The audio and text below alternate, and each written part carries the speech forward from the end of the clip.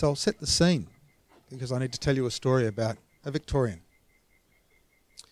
And a long time ago, in the early 60s, the Victorian took himself off to join the Royal Australian Navy. He was a tall fellow, pretty fit, quite lucky to grow up in rural regional Victoria, off the farms, no bull dust, straight up, and one of those sorts of fellows you could find pretty much anywhere. He could lob into a space and sit, be comfortable and leave, however it was that it suited his purpose. And that's how he treated HMAS Cerberus, a place where they train baby sailors and they send them off to join the naval ships that are out there. HMAS Cerberus was a pretty easy gig for the Victorian. He was that sort of guy. But one of the surprises was he met an Aboriginal fella from the Kimberley who had also joined the Navy at about that time. He'd never met an Aboriginal fella before, and he'd certainly not met one from the Kimberley. And they were as different to each other as chalk and cheese. They were as different to each other as Western Australia and Victoria. And they certainly didn't seem to have an awful lot in common as far as people were concerned. But they became firm friends. So much so that they actually passed through their category school together. They became radar plotters, and they were posted to the same ships. And they served through and about, and on their life went. About 1966, they were getting ready for their Christmas leave. Now, these fellows didn't spend an awful lot of time apart, and when they did, it was only because they might have gone home to both their relative homes, back to their own country. And the Victorian was putting the Kimberley fella on the bus, and they were making their last-minute arrangements to nut out what they were going to do for New Year's Day. They were hoping that they'd return back to Fremantle and they could run through a pub or two. And that would be the way of it. Late Christmas afternoon, the Victorian got a very sombre phone call. There'd been an accident at his mate's house. A sad accident. Somehow his mate, fallen off the back of a veranda, probably not too different to this, and banged his head and died. The Victorian never got to see him again. Victorian got himself on a plane on the next day, flew back to Perth, got himself down to the ship at Stirling, emptied his mate's locker, got all his effects together, bundled them up, and made sure that he got them off to his family.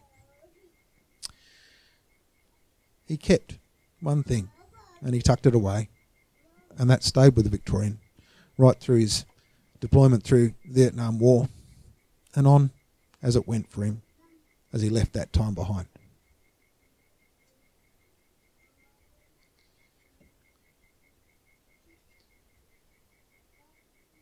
It was 2012. I was packing up an exhibition in Leonora, and I sort of heard this voice at the door go, "Hey, you got a light?" And I look up and there's this tall old man harassing the redhead that was the reason why I was in Leonora packing up the exhibition at the time.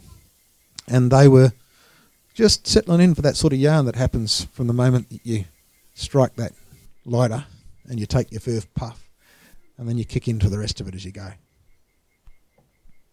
I put my head back down, I started packing up more of the paintings and making sure that things were squared away, and that's when Jan, the redhead, poked her head through the door and said, "Oi, Ron, you better come out here and have a yarn with this old bloke. I reckon he's been on ships that you've been on." And I look up and the Victorian's sort of ducking his head in, thinking there's another sailor in town, in a place like Leonora. What's your chances? So I go out and I take one look at this tall man. He was taller than me, still strong looking. And my first take was that this man had been doing it hard. There was just something in his eyes, I could see that this bloke somehow, for some reason, didn't want to get up that morning. But he did. And he was here having a yarn with me. And we start to exchange little shots as we try and figure out who we were and where it was we served. And as it turns out, I actually was responsible for repairing some of the ships that he'd commissioned and brought into the Royal Australian Navy. So I was a right pleb and a bub compared to this bloke. He'd put those boats in the water when they were new for us in the Australian Navy, and here I was trying to keep them all together later on down the track in the 90s. And we have a joke, we mess around, and it turns out that he's a watchkeeper and I was just a loafing day hand, and in order to qualify that, he was the sort of bloke that might work for a 6-hour stint, go to sleep for 6 hours and get up again and do it again and again and again, whereas I just worked the daylight hours and got to sleep at night. He paused then, and I could see that he wanted to ask me something else, but I beat him to the punch. I just looked at him and said, "How you really doing?" And the Victorian, his name was Len, looked at me and he looked down at the ground and he just shook his head. And he said, I wanted to end it today, but I just couldn't. And I said, "Yeah, it looks it. Then I can see it in your eyes. But how are you really doing?" Len bumps me off and he tells me about this Aboriginal man that he served with in the Navy that was from the Kimberley. And I laughed because I thought, well, geez, Len, you're talking to another Kimberley blackfella here. And yeah, my family are from up that way.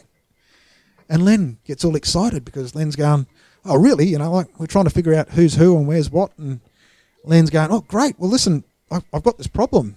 You know, me mate, look, he died a long time ago, but his plaque is going to be shifted in the cemetery. The time's up and they want to move it. I want to tell the family that if they actually want to, you know, petition for that plaque to stay put, they need to actually get in contact."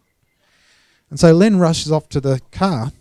He grabs a piece of paper and he writes down a name and he comes back and hands me the piece of paper.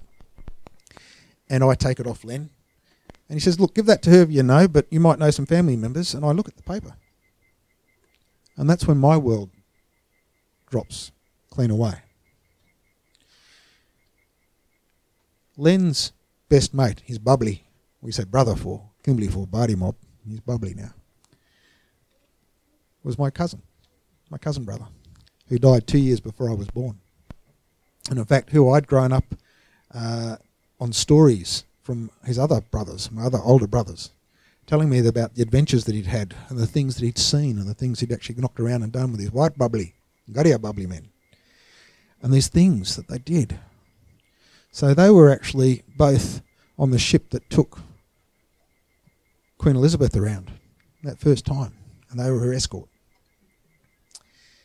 I heard all these amazing stories about this fella, but of course I never got to meet him.